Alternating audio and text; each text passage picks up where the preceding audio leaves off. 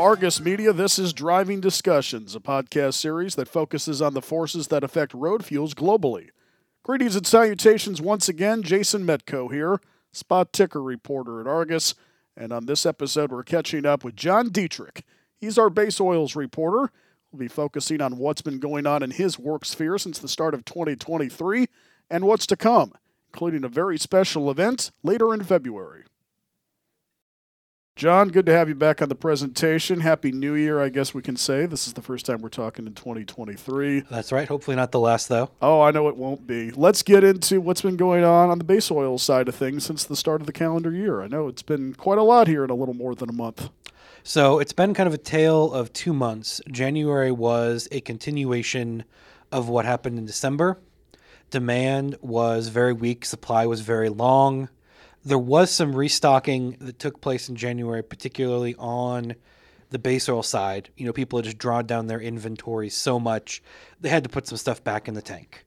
And then the posting prices, which are sort of the term prices that we have on the base oil side, those came down in January as well. But what also happened was that a few of the blenders, the people who buy the base oil, turn it into the finished lubricant.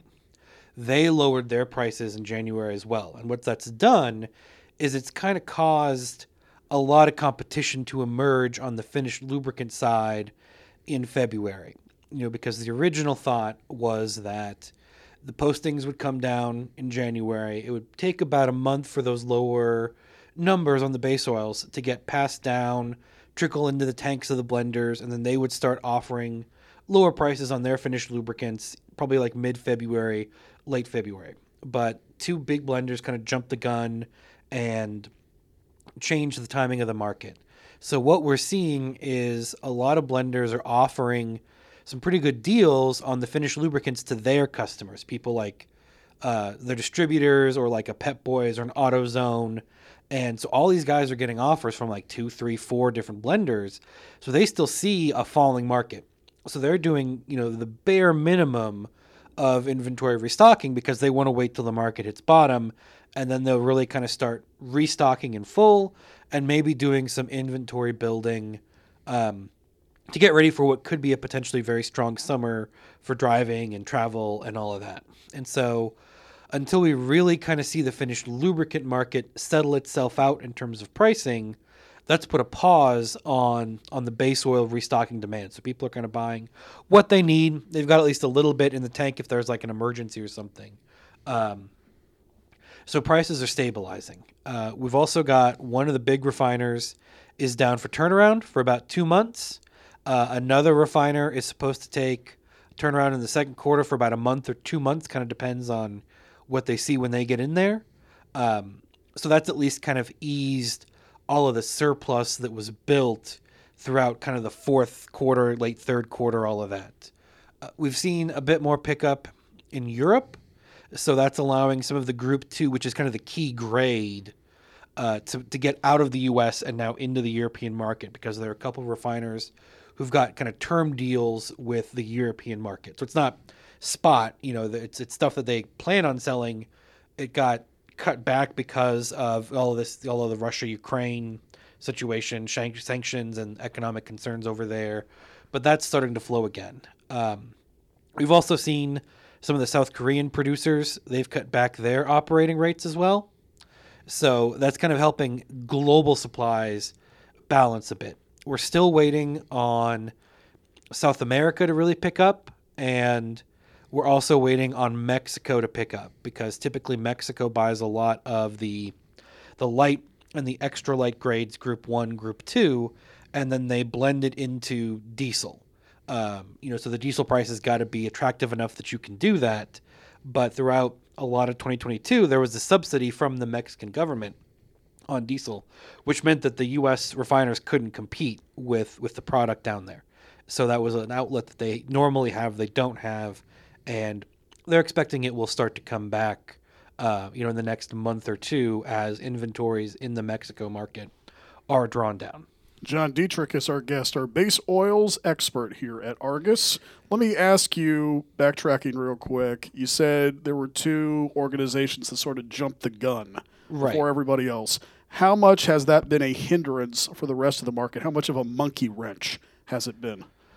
Well, so the two blenders that did this, they backdated their decrease, and again, it kind of changed the timing because the thought was you get your base oil price is lowered, on your contract, so your contract volumes come down, you get it into your tank, and then by about like mid to late February, you can now start offering a lower cost finished lubricant to your customers. But now that two of your bigger competitors are out there offering lower priced materials, some of these blenders are really having to kind of scramble. So they're offering discounts, they're offering lower prices, but they're kind of trying to keep it targeted, as it were, not to like every single customer until they really kind of get that lower priced base oil into their system. So it's kind of a lot of margin protection. That's what's kind of going on. Is people are trying to protect their margins while at the same time, not losing sales. So I think until we kind of see the finished lubricant prices really kind of stabilize and, sort of bottom get reached, the base oils are going to kind of get backed up a little bit, but they had a period of restocking early January, so the supplies aren't quite as long. Okay. You mentioned Mexico and what needs to go on there. What about South America? We're still seeing the big producer down in South America. They came down on their posting prices in February. So a lot of the customers down there are still kind of wary about, buying imported product from the U.S. when their domestic supplier is still offering lower numbers. So that's kind of slowing that down. Additionally, there's still some competition from Europe, potentially from India, from South Korea, in terms of getting volumes into South America. It's looking as though freight rates are still pretty high, so that's beginning to kind of narrow the arbitrage out of South Korea and India. So then it just becomes a matter of the price is firming enough to where the U.S. refiners will go down there with material rather than trying to, say, push it into the domestic market. Because there's a pretty big gap between where the export market is and where the domestic market is about $1.20 a gallon higher. So that's where you want to sell if you're selling at the moment. John Dietrich, our guest here, our base oils reporter at Argus. This is Driving Discussions. Just a couple more moments here with John. Understand we have quite a special event coming up later in the month of February. Tell us a little bit about it, John. That's right. So February 20th to the 22nd, Argus is hosting its debut Global Base Oil Conference. We've done a few events kind of tied to, the International Crude Week. But this is our first standalone global base oil conference. It's in London, the 20th to the 22nd of February. We'll have most of the Argus base oil team there.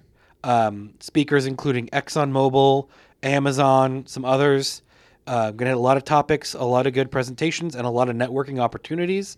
It's already kind of setting records for debut conference in terms of attendees and from a lot of places, not just Europe. We've got a pretty good American contingent going, seeing some more people from Asia starting to attend. So you'll be able to get a global perspective coming to the conference. And you'll be able to meet John. You're going, That's right. I will be there. Have you ever been to London before?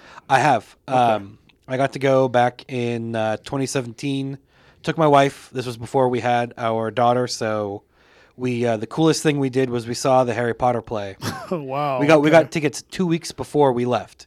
Well, this is going to be cool, too. Again, the dates on this one more time. The dates. February 20th to the 22nd. Okay. John, safe travels over the seas, and we'll talk to you on down the line, my friend. That's right. Thank you so much.